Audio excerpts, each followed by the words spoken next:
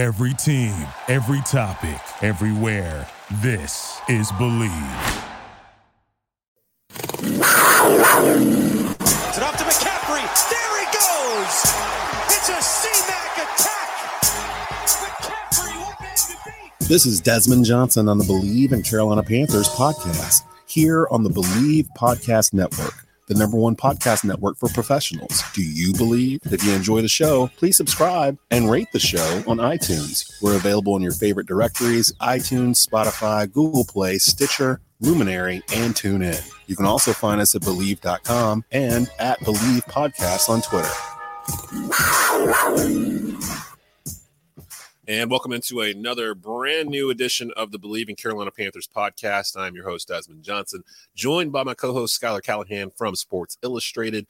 The Panthers dropped to 5-11 on the season with a 18-10 loss to the New Orleans Saints this past Sunday. Kind of a sluggish defensive type of battle, if you want to call it that, between the Panthers and the Saints. We'll get into a recap of that.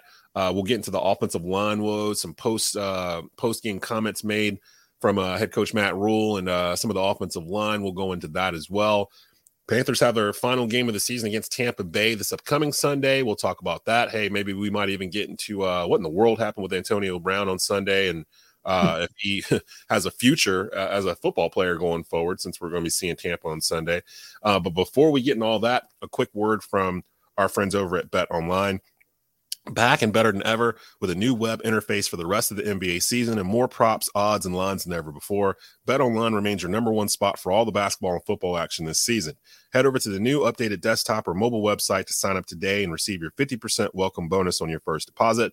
Just use our promo code BELIEVE50 to receive your bonus. From basketball, football, NHL, boxing, and UFC, right to your favorite Vegas casino games. Don't wait to take advantage of all the amazing offers available for the 2021 season. BetOnline is the fastest and easiest way to bet on all of your favorite sports. That is BetOnline, where the game starts.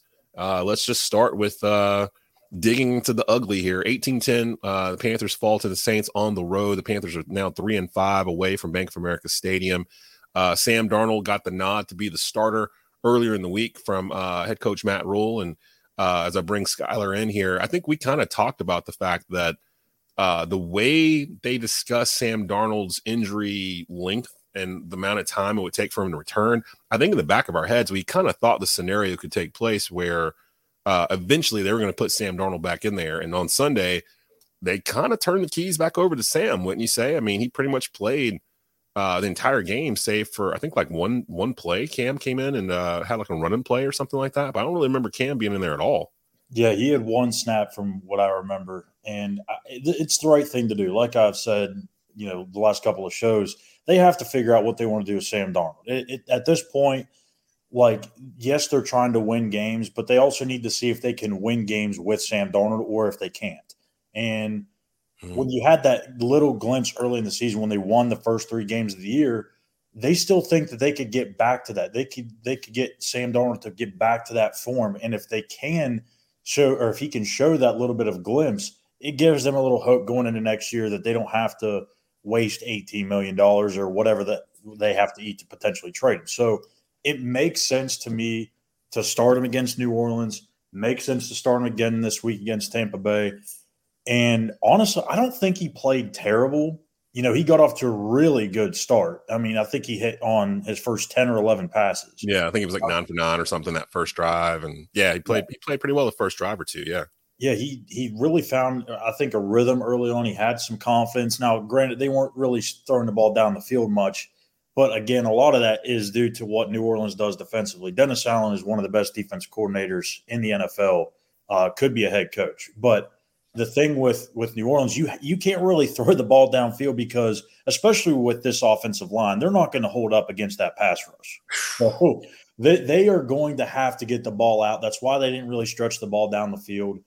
This week against Tampa's got a good defensive front too, but I think they're going to be able to take a little bit more shots down the field, which is what they want to see from Sam before they start making their decision. But overall, I thought he did okay. Wasn't great, wasn't terrible. It's kind of an average Sam Darnold performance, kind of what we've seen before. Yeah, 17 for 26 for 132 yards. He averaged about 5.1 yards through the air. Had an interception, no touchdowns. He got sacked 7 times. Now, granted, I think 2 of those were from him running out of bounds behind the line of scrimmage, and they got counted as sacks. But a couple of those, there were dudes just running in untouched, like from the edge, that I still can't figure out. I think it was John Miller that was responsible for a couple of these where a guy would just come in and like the guy that was supposed to pick him up literally just turns his body the other direction and never sees him coming. So they're double teaming like a defensive tackle on the inside, and there's just this open avenue on the outside for a safety blitz or whoever to come in.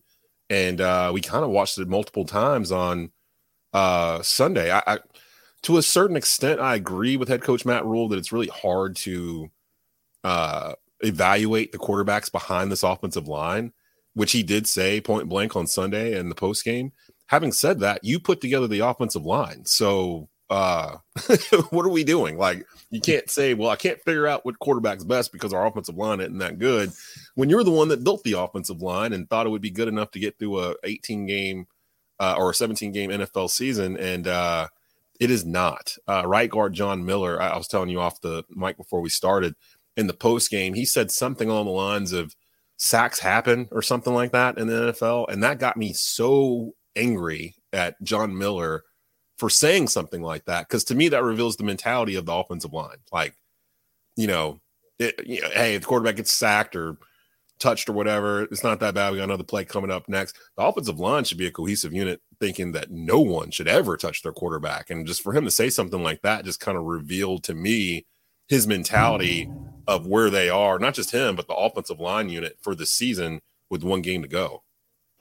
Yeah, I mean, this is really hard, I think, really to evaluate much of anything, because once Sam got hurt, and I understand they weren't playing well with him, but when he got hurt, that kind of just really threw a wrench into everything, because then you brought in Cam Newton. You had to learn a whole offense out of nowhere, and you had Christian McCaffrey out. Then after that, you've lost Dante Jackson. You've lost several other pieces of the team due to injury, and it's just kind of been a never-ending cycle of guys going out, whether it be COVID or injuries. It's hard to evaluate. And like I've said, with this team in particular, like, I get injuries happen in the NFL. They happen to every single team, but some teams just can't overcome a certain amount of injuries, and this is one of them. Like, the margin for error for this team is so small that when they lose certain guys at certain positions, it's going to show up, and it's not going to end well.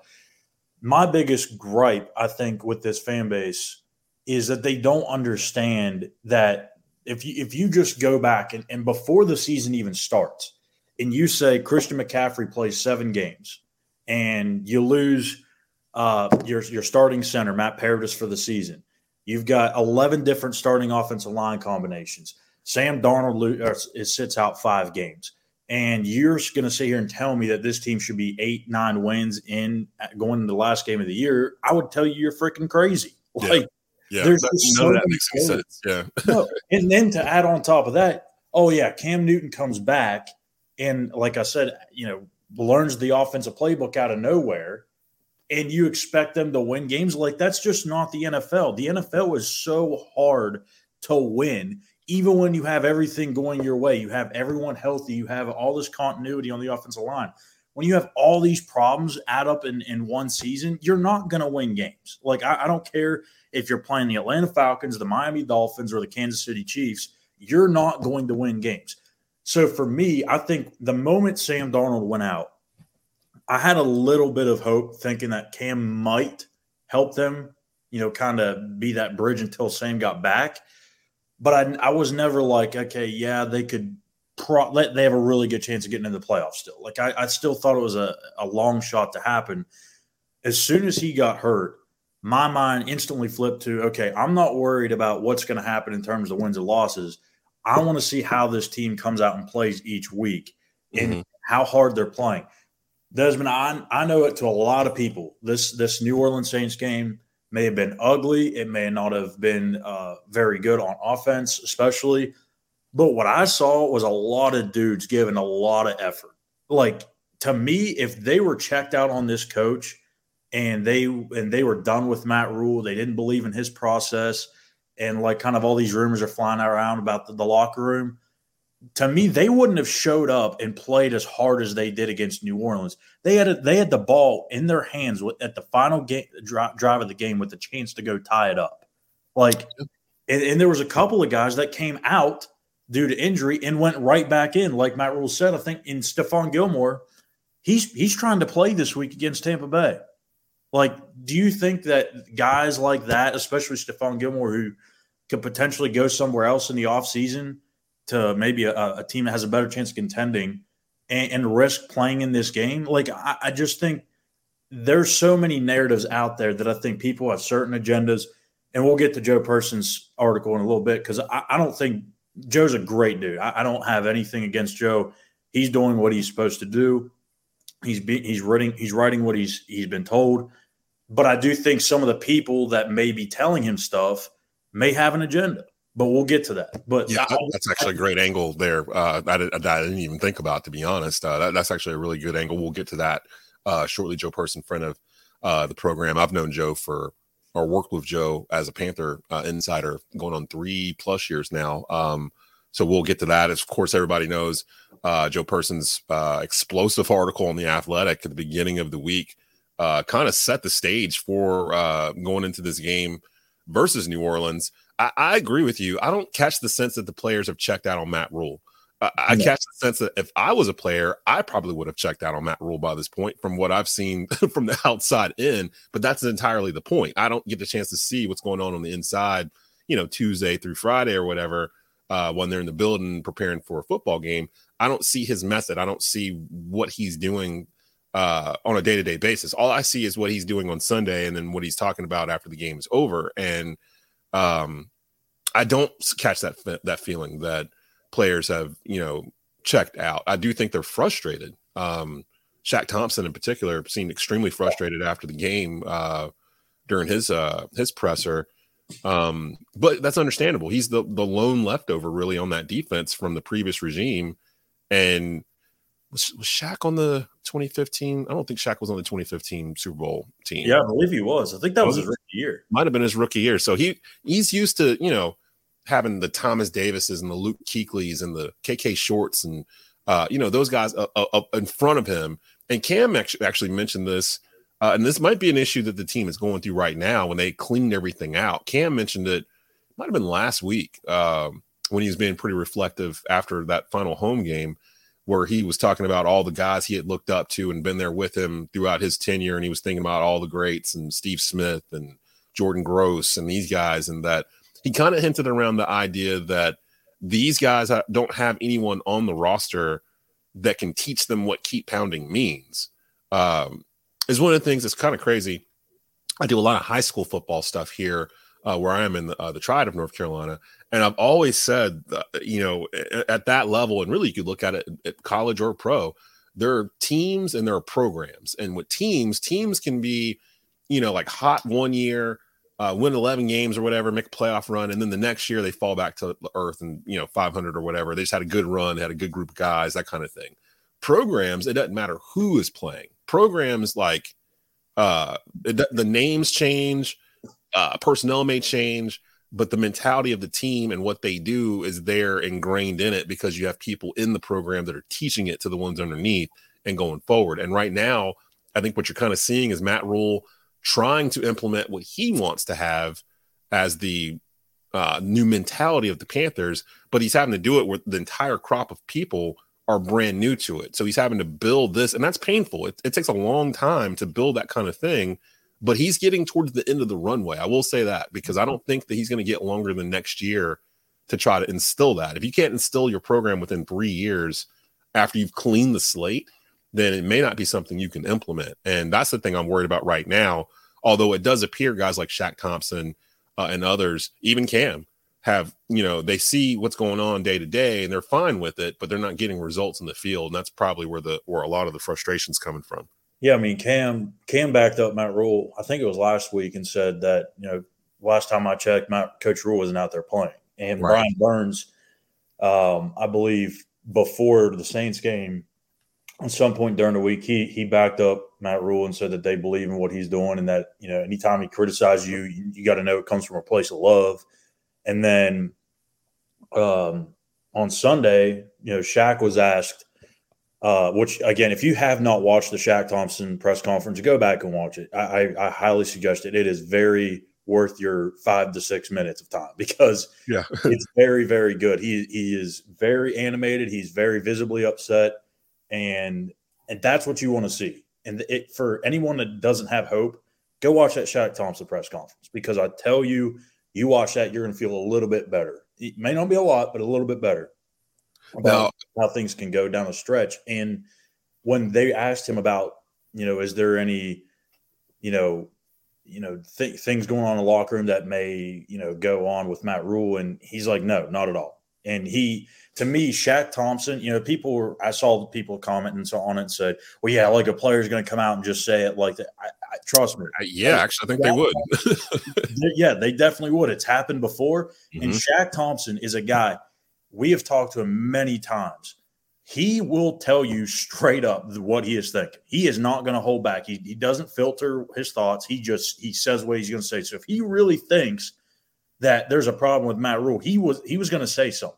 Yep. He's telling you he's not. Amir Abdullah yesterday was asked the same thing. Has he ever been in a team or on a team where maybe one side of the ball was good, the other side of the ball wasn't so much, and there was any dissension in the locker room? And he said, yeah, I've been there before with Minnesota, and that's not happening here. So to me, it's these guys understand they're out of the playoffs, but they're still fighting. To me, that shows something. Whether they're doing good or not, that's a whole nother topic. But for them to still continue to fight through everything they've been through, again, with nothing but pride, playing for playing for pride right now, tells me a lot. And the only way this team is going to get better is by just getting to the offseason. You know, one of the things, too, that two things, actually. One thing that I've kind of started to notice is that the defense has been on a steady, I don't want to say decline. They've been solid. They're just not spectacular. They don't force turnovers. They're kind of a bend, don't break defense. They'll let you get up and down the field a little bit, but not when you look at the final box score at the end of games. It's like, okay, they held Alvin Kamara to 32 yards on 13 carries, 2.5 yards a carry, which is awesome. Under 40 yards in 2 games for him. Yeah, you know, the Saints only rushed for 73 yards total as a team. 45 yards of that was Taysom Hill kind of just breaking off whenever a play broke down. They kept Taysom Hill to 222 yards in the air. They only got to him twice in the backfield for sacks, but it's like the defense is kind of – with the defense, it's like it's building blocks. You kind of see the foundation of the house being built, and you feel like, okay, if they can keep all these guys together and they can keep a couple of guys like Dante Jackson, get J.C. Horn back, who I think a lot of the Panther fan base has forgotten about at this point. Yeah. I think they feel like, you know, they don't even remember he's on this team, but that defense weeks 1 through 3 was the healthiest it's been all year. And I think that was the best it played all year when you had Horn and Jackson as your starting cornerbacks. Ever since then, when Horn got hurt and then eventually Jackson afterwards, you've been kind of doing a hodgepodge with like random dudes back there. And at first people were like, oh, they're stockpiling on cornerbacks. Why are they doing that? Now look at the depth chart for cornerbacks for the Panthers. They're literally down to like one or two dudes, you know, like they start off like 7-8 guys. Like, how are they going to play all these guys? That's kind of what happened last year, where they ran out of dudes. They ran out of dudes to put back there, and they couldn't get off the field on third down. It's starting to happen again with this team, and a lot of it's just through attrition of, you know, guys getting hurt, not being available, and what you have left out there. The front, the defensive front's playing pretty good football, but they're not getting a lot of help. And I've gotten to a point where I'm kind of done with Sam Darnold. Like, we've seen him now in 2 different stints, healthy, coming back off of injury. And in this particular game where he knew he wasn't getting yanked, like, this is basically Sam's opportunity to go out there and play against a team he already beat earlier in the year. And it's like, all right, let's see what you can do. No, you don't have Christian McCaffrey, but Chuba Hubbard can be a reliable, him and Abdullah can be a reliable, you know, backfield to get you some yardage out of it. And I did see he started using Hubbard more on checkdowns, the same way they kind of use CMC, which helped him a lot. But 132 yards passing for the game, no touchdowns. it's just not good enough. And I don't know if an offseason is going to change that. I guess the question is, if Sam Darnold has a good offensive line, does that change anything? Because something that was brought to my attention on Sunday that I wasn't aware of, Joe Burrow's been sacked like 53 times or something this year. Similar numbers to Sam Darnold, but Joe Burrow looks like an MVP candidate, and he has the Bengals atop the AFC North as AFC North champs. Is it just a matter of talent level? Like, clearly Joe Burrow is a better quarterback than Sam Darnold. Can Sam Darnold be a utility guy where you don't expect him to go out and win games for you, but he doesn't lose games for you? Or do you need to move on past everyone that's in that quarterback room and try for a third time to bring in someone in here, knowing, if you're Matt Rule, knowing that if you strike out on this one 3 times, you're probably out? Yeah. Well, it's going to be a tough decision because, again, that fifth-year option, everything we come back to points back to that $18 million. And that's one move that they should not have made, at least before the season started. Now, people can have their gripes about trading 3 draft picks for Sam Darnold and all that. To be honest with you, I don't have a big deal or a big problem with it because I thought they got some of those back in the draft too. I keep hearing people say that, but I thought Fitterer maneuvered and got some of those picks back. So really, it was for like a second or something like that. If I thought, yeah, essentially, because if you remember, they traded back into the third round and Tab got Brady Christensen and Tommy Tremble in the third round. So it's a round back, but still. And then you got the 6th round pick for Teddy Bridgewater, which I believe ended up going to New England for Stephon Gilmore. So that's a pretty good trade. And they got a 4th round pick from Houston at some point in the draft as well. So they kind of recouped those picks. I don't have a problem getting Sam Darnold for 3 draft picks and not one of them being a 1st round pick. Right. Very rarely is a 4th and a 6th round pick really going to matter. 2nd round could, but it's a chance you're willing to take on a position that you need to fix. So I don't have a problem with that. The biggest problem I had was them picking up the option before they even let him have a snap. That's the issue that I have with Scott Fitterer and the Sam Darnold situation. I just think that was a total mismanagement. I get maybe from the Sam Darnold's representatives, they may have said, hey, we will not we won't really – I don't know if he had any trade power. I don't think he did, but I think they really pushed for them to get that extra year. So I don't really know. But I just think that from a quarterback perspective, they need to go out and get somebody, whether it be a rookie quarterback or another veteran.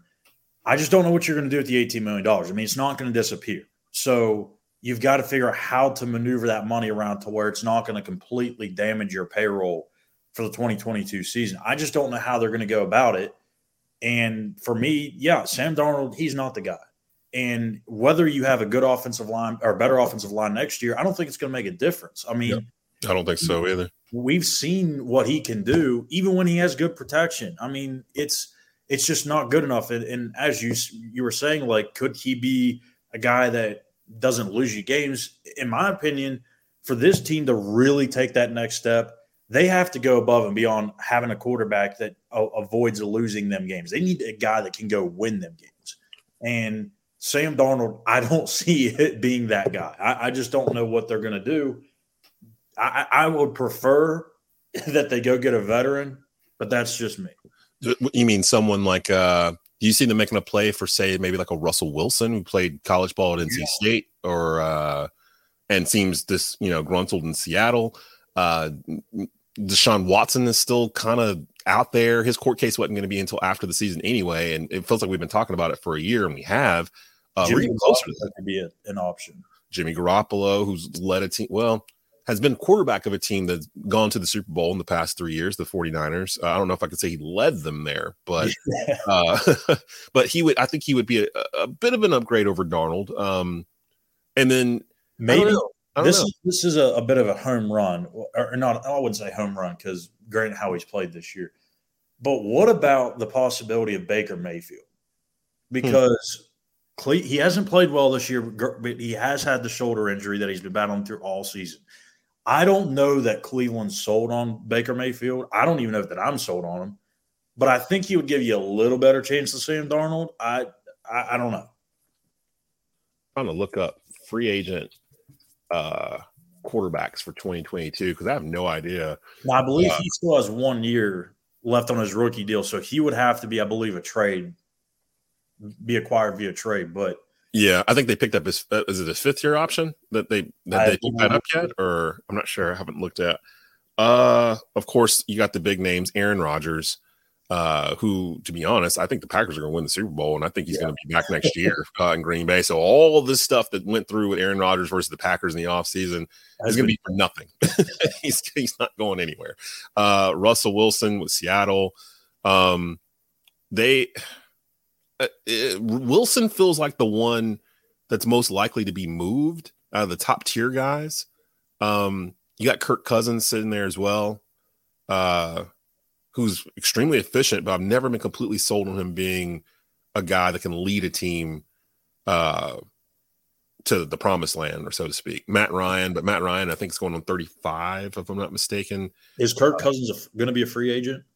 It's saying I went to go 2022 offseason. It's 15 veteran quarterbacks who could be on the move. I don't think he's a free agent, although I think the way that Kirk Cousins deal was made, because it was like fully guaranteed, it was like 90-something million or something like that, but it was like all of it paid in the first like 3 years of it. I think he's out of that 3-year part. So the Vikings, if they traded him, they would save $35 million.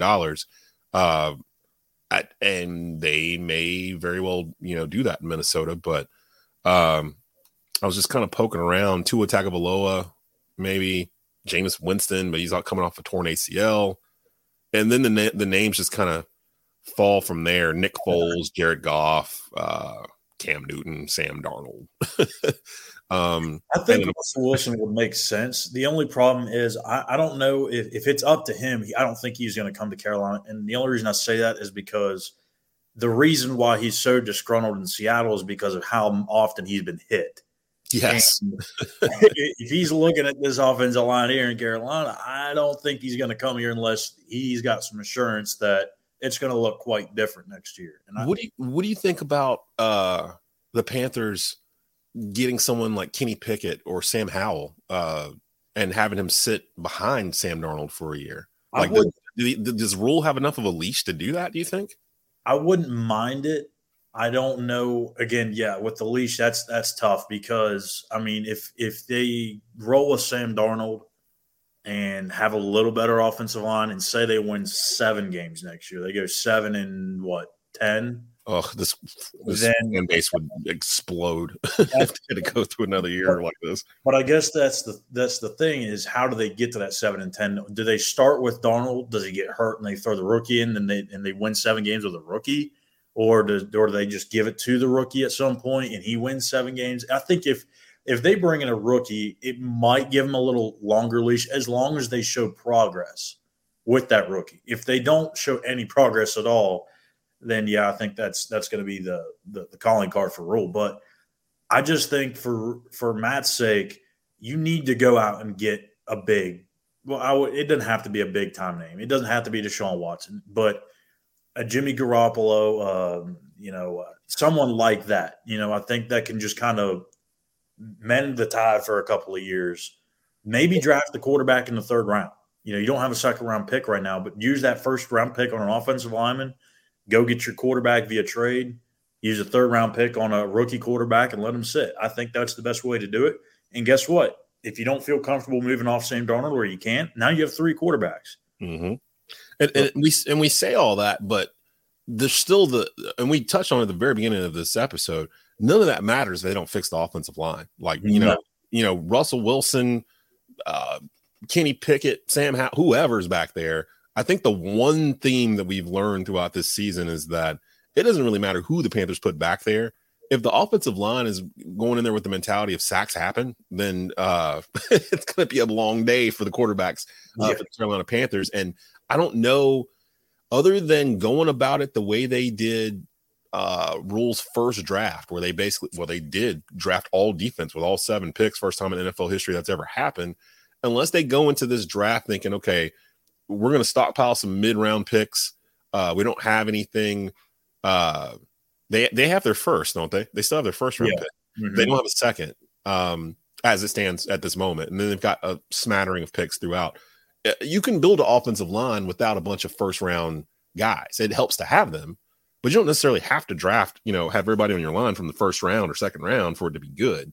I've said it before, the Great Wall of Dallas, the Dallas offensive line in the 90s, yes, they did have Eric Allen on that. And they also had guys like Mark Stevnoski, who was like a 7th round draft pick or whatever and been bounced around from team to team. Like it's really more of a matter of mentality and who do you have coaching that offensive line. So I'm looking at what does Matt Rule do with his coaching staff in the offseason? Because that's going to be the thing that Tepper is probably going to demand for him to do, that he kind of allowed him to bring in these guys from college, not a lot of pro experience.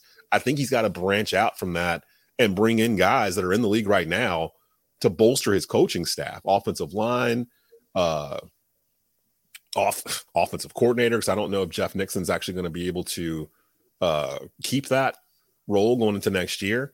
But I think that's critical where he's got to figure that out because the offensive line is a mess. I can't count the number of times where the ball is snapped and I'm just watching an offensive lineman just point blank miss an assignment in the middle of a game, like just not even swiveling their head to catch the guy coming in, like, and then almost like standing there as if it's not their fault. Like it feels like the offensive line is just completely lost in terms of what they're doing, and it makes it impossible to run any kind of offense. So we can talk quarterbacks, we can talk Darnold, we can talk Cam Newton, what happens when McCaffrey returns, all these things, but until they fix the offensive line, I don't see them going anywhere. And it's the one area it feels like they've kind of just ignored or just thought it wasn't as big of a deal.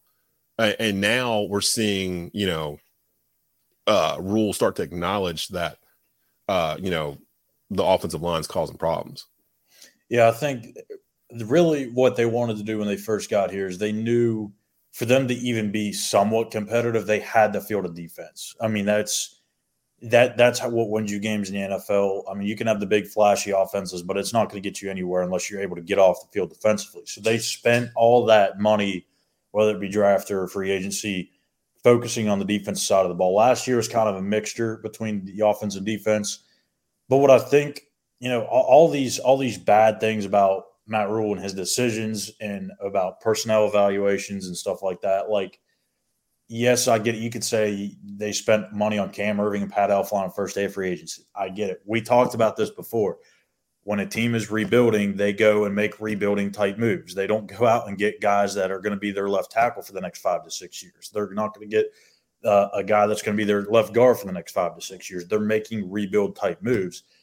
And the thing that I think gets lost is Brady Christensen now has a couple of starts under his belt at left tackle and has looked fairly well. Yeah. For them to get Brady Christensen in the 3rd round, to get a guy like Jeremy Chin in the 2nd round, to get a guy like Hassan Reddick in free agency, who's probably the best free agent signing from last offseason defensively. I mean, those are pretty good pickups. Amir Abdullah doesn't have great numbers, but for him to come in midseason with this team and to provide the spark that he has offensively, I mean, those are pretty good evaluations. Now, don't get me wrong. He has some bad ones. I don't agree with drafting a long snapper in the 6th round, but, I mean, he does have some good picks. He does have some good free agent signings.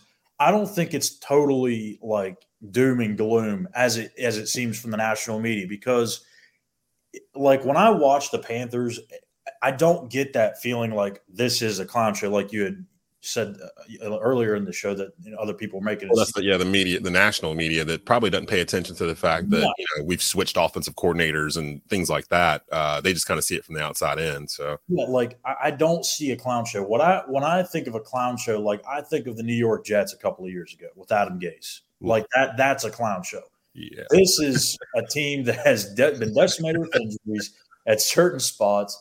Like, there's building pieces. When you go back and you look at the Jets from a couple of years ago when they had Adam Gase, could you even say that they had any hope? Like, there was no franchise guys, and the only guy that they had was a franchise guy, Jamal Adams. Guess what? They traded him. So, like, here you got the Jeremy Chins, the Brian Burns, the Hassan Reddicks, DJ Moores, Christian McCaffrey's, Taylor Moton, Robbie Anderson. Like, you have the pieces. You're just a few building blocks away from really taking off. And again, what also gets lost in this is the youngest team in the NFL, average age of 25.4 years of age. This team is only going to get better the longer they play together. When these guys turn 20, like Jeremy Chin, Brian Burns, when they get 3-4 years into the league, just think about how good they're going to be then. I mean, they're already good. Like, just wait until they get better and they have other pieces around them to make them better.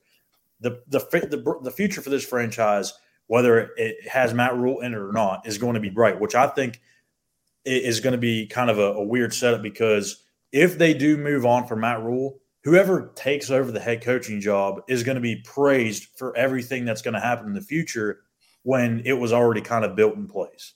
It's almost like a Butch Davis, Larry Coker, Miami Hurricane type thing, where Butch Davis built that roster, but Larry Coker comes in and basically babysits them for 2001, and they were like the greatest college football team of all time, with like 20 plus first rounders on it and like over 50 overall selections. And so I kind of see that, and I do love the selections they hit on in the draft. Like I don't have a problem with Derek Brown. I love Jeremy Chin.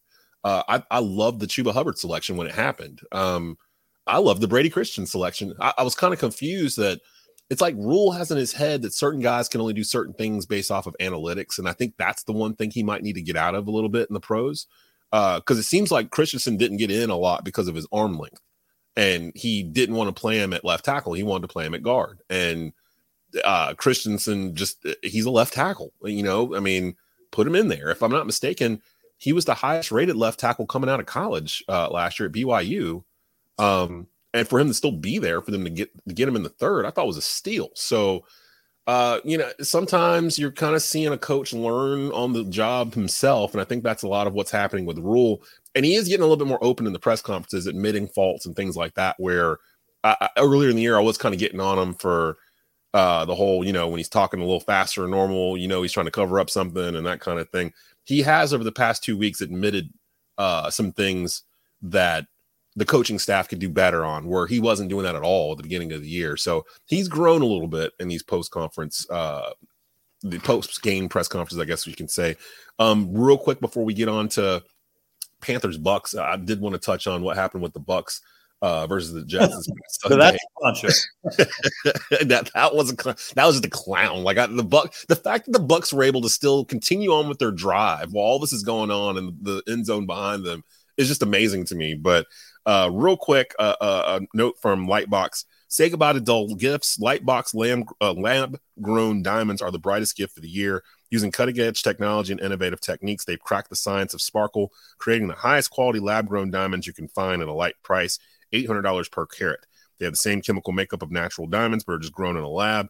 Because of their process, they can create stones in bluish pink and beautiful blue, as well as classic white.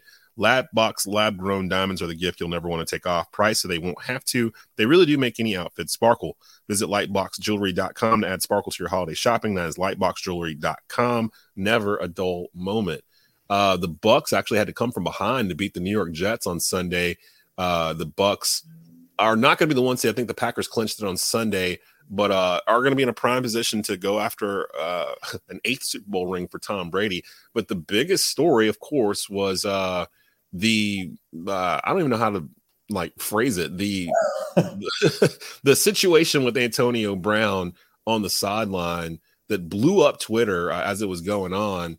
And what were your thoughts on because I'm sure you guys were in the press box or wherever you were watching this game and started seeing this stuff coming in. I've never seen anything like that at any level of football, Pop Warner, high school, college, pro, where a guy just basically threw his stuff in the stands like a professional wrestler and left the field.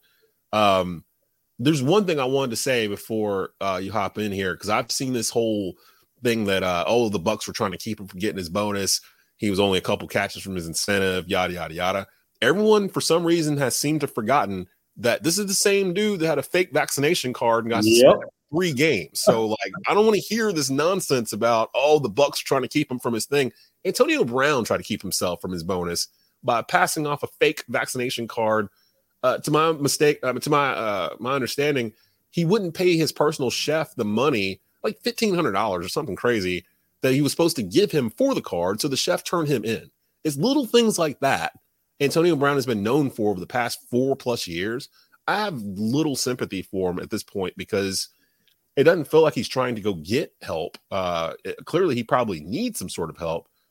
As to what that is, I don't know. But it's on him to do this. He's a grown man. He's an adult. And I don't think he's going to do that anytime soon. I say all this because I think that's the last time we're going to see Antonio Brown on an NFL field. Do you think there's any team out there that would be willing to give him a 5th chance to come back? I mean, I don't believe so, but like I've said that the last 3 times, and someone still gave him a chance. So I'm sure somebody might get desperate enough, but I have a hard time seeing it. I mean, each time something happens, I feel like he just worsens his chance. And what I was saying to some people the other day, I was like, I don't think Antonio Brown understands that, like, he can't play this game forever. Like, he's like 33, 34 years old. At some point, he's not going to be able to play anymore. He's going to retire. And the path that he's going down right now, he's going to probably be one of those players that turns out, broke in 10 years. Yeah. So he should be a first ballot Hall of Famer if you look at his stats, like easily. But what is Antonio Brown going to do after his football career? It's not like NBC or CBS or any of these other stations that broadcast the games. They're not going to want him on there. Like, no chance in hell. Like, I just don't see it. But like, yes, what you said was perfect. Like the whole vaccination thing, he screwed himself out of the incentive. I mean, 100%. If you don't want to take the vaccine, then whatever. But you just got to follow the NFL protocols of wearing a mask, be a little bit extra. Yeah, don't lie about it. That makes it worse. Yeah. And to be honest, I don't know. I can't really remember what happened to the Aaron Rodgers situation. I know he said that he actually still followed the protocols. Is that right? No, he kind of skipped around them too. So that's what doesn't make sense to me. Is how did Aaron Rodgers not get suspended? That's an excellent question, actually, and that was the question that was going around at the time because he hadn't been suspended or anything. I don't know if he got punished. I think he got fined or something. He maybe got fined, but I don't remember it. He kind of got around it by saying it was a misunderstanding. He was asked in a interview about it earlier in the season, and he said something along, well, I'm protected or something like that. He didn't officially say, something like, but what he meant was he was taking a lot of vitamin C and doing all this herbal stuff and natural stuff and not the actual vaccination. And his excuse was he was expecting a follow-up question and it never came. So it just left it out there, but he knew he wasn't vaccinated. So he's not wearing a mask in the locker room. He's dapping people on the field after the game. I mean, it looks as if he's a vaccinated player, and he was treated as such by the media until they found out he was not. I think with Antonio Brown's situation, he went above and beyond trying to prove that he was vaccinated when, in fact, he knew he was not. And then to top it all off, he didn't pay the guy that got him the card in the first place when he clearly has the money to pay him. It was like $1,500. It was his personal chef. And that's not the first time Antonio Brown has gotten in trouble for something because he didn't pay someone and they turned him in on whatever it was he did. It's almost like he feels like he can kind of skip out on bills, I guess. But that's in the end, that's what's going to cost him a Hall of Fame nod. That's going to cost him his job because I don't think anyone's going to really mess with him anymore after this. Like, this is kind of, if Tom Brady is vouching for you, even after the vaccination thing, they were still vouching for Antonio Brown, even though you could feel like Bruce Arians was kind of like, that should have been it right there. But TB still wants him on the team. I'll give him another shot. But last week, I had Christmas in Ohio, and I was driving back on Tuesday. And as I was driving back, I was listening to Undisputed on Fox Sports through XM Satellite Radio. And it was Skip Bayless and Shannon Sharp, and they were talking about, Antonio Brown had a great game that Sunday, over 100 yards, 10 catches. Gronk had a horrible game, and they were talking about how they were going to need AB going forward. And Skip Bayless was like, yeah, the problem is he's going to be due for some sort of something. Like, we don't know what it's going to be, but the track record suggests in the next week or two, he's going to do something that makes all of us go, what in the world? And it's going to be this big, huge thing. Like, you can't depend on him. And literally like clockwork, 5 days later, he does this. And it was like, as soon as I saw it, I was like, Skip Bayless's voice was in my head. Like, damn, he actually literally called it. Shannon Sharp, I think, called him a tumor, like, like on the show, like to a team. Like, he's just one of those things that you got to cut it out. You got to cut it out and like not have it in your locker room. I don't think that he'll get a shot with any place else. Having said that, though, as we circle back around, do you think Tampa is still a legit contender for the Super Bowl without Antonio Brown? Because they don't have any wide receivers right now. Like, all their dudes are banged up or out for the season. I do, only because Tom Brady's the quarterback. I mean, right? taking teams that are far less talented in New England with this than this Tampa Bay team. I mean, I think he's got a chance. Now, in my opinion, I do believe that the favorite is Green Bay, and I think they will get to the Super Bowl and potentially win it. They're just playing lights out right now, and yeah, they really are. Ironically enough, one of their biggest saviors is a former Panther, Rasul Douglas. This dude, out of nowhere, has been just lighting the world on fire. He's getting pick sixes like every week. He's getting interceptions every week. He's shutting down the opposing team's number one receiver, and they're doing all this without Jair Alexander, who's their number one corner. So when he comes back, or he may have already came back, I'm not sure, but like they're in a good situation. So and they're going to the 1 seed throughout the playoffs. So you got to go through Lambeau Field in January to advance. Now, Tom Brady did that last year. He literally went to Green Bay and did exactly what I just said. So, but this Tampa team, I think people forget. At one point last year, Tampa was 7-5, and then got hot into the playoffs. And the NFL is really the one sport, other than maybe college basketball, where it's not so much what you did throughout the whole year, it's who's playing the hottest at the end. Because you'll see a wild card team win a Super Bowl, or some team win 4 straight, or whatever it might be, and it's usually who the hottest team is. So I'm kind of looking around like, well, who are the hottest teams? The Kansas City Chiefs have won like 8 straight games, and no one's really – people kind of wrote them off early in the year and kind of forgot about them, and they got right. Their defense got right. The offense got situated. The Chiefs are probably going to be back in the Super Bowl. The Patriots just dropped a 50-burger on some poor team on Sunday. I can't even remember who it was now. So, I mean, and the Patriots they kind of like 2004 New England. Young quarterback, don't make mistakes, good defense. So I'm kind of looking at them. In the NFC, it's wide open because I don't think that that Green Bay has a lock on it. I feel like Dallas, if you catch Dallas on the wrong day, Dallas will drop 40 on you, like whether you're home or away. It just depends on what Dallas wants to do. Tampa, again, they're missing some wide receivers, but they have Tom Brady. If Tom Brady can pull this off with what's left on this offensive roster, with the wide receivers he has left, and like a 50-year-old Gronk he's trudging up and down the field with, if he's able to get an 8th ring after that, I might just give up watching NFL like next year. Like, what's the point of doing this if Tom Brady is there at the end and making it look easy, like making it look really, really easy, and for them to win down on the road to the Jets with Antonio Brown doing this mid-game in the third quarter.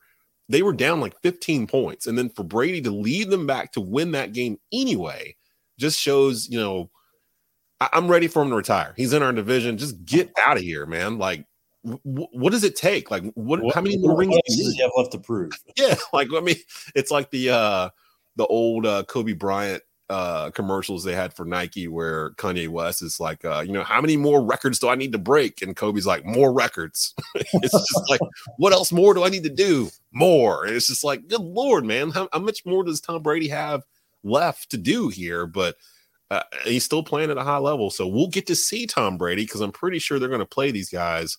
Well, actually, it's a good question. Are they going to play these guys on Sunday? Because are the Bucs kind of locked into their position, or do you think they're going to play?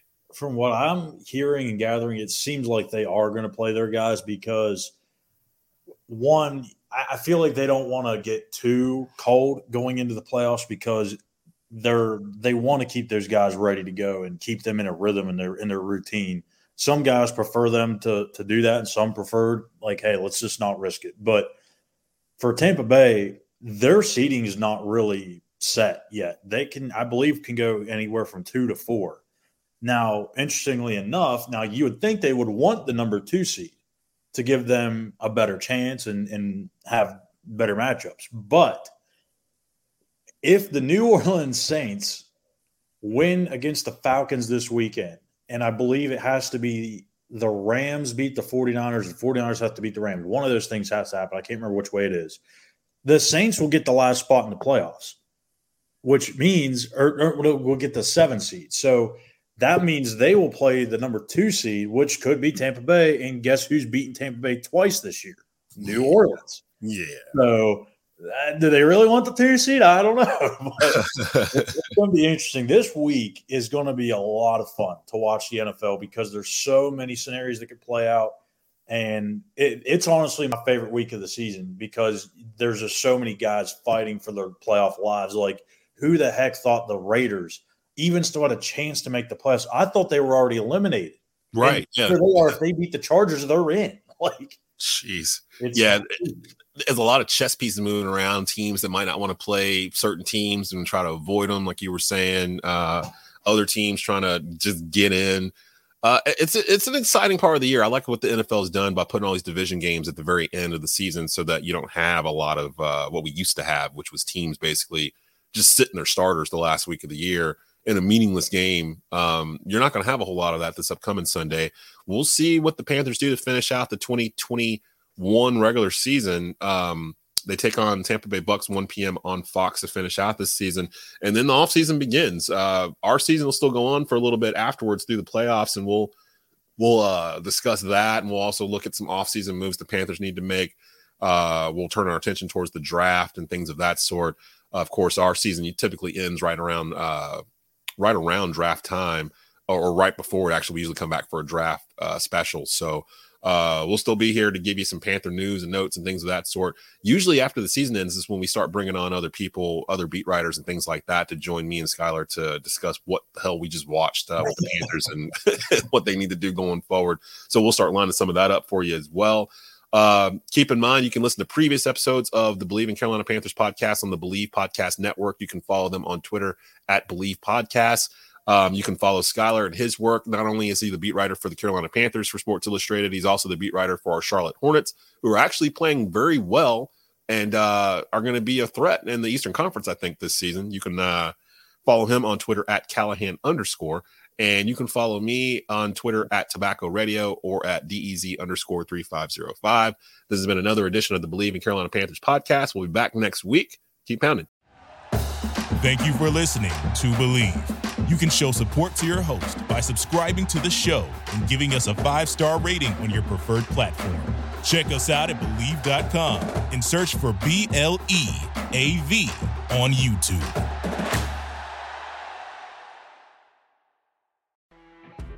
You know when you're listening to a true crime story that has an unbelievable plot twist that makes you stop in your tracks? That's what our podcast, People Are the Worst, brings you with each episode. I'm Rachel. And I'm Rebecca. We're identical twins who love true crime cases that make you say, didn't see that coming, and we hate the people responsible for them. Listen to People Are the Worst now on Apple, Spotify, or wherever you get your podcasts.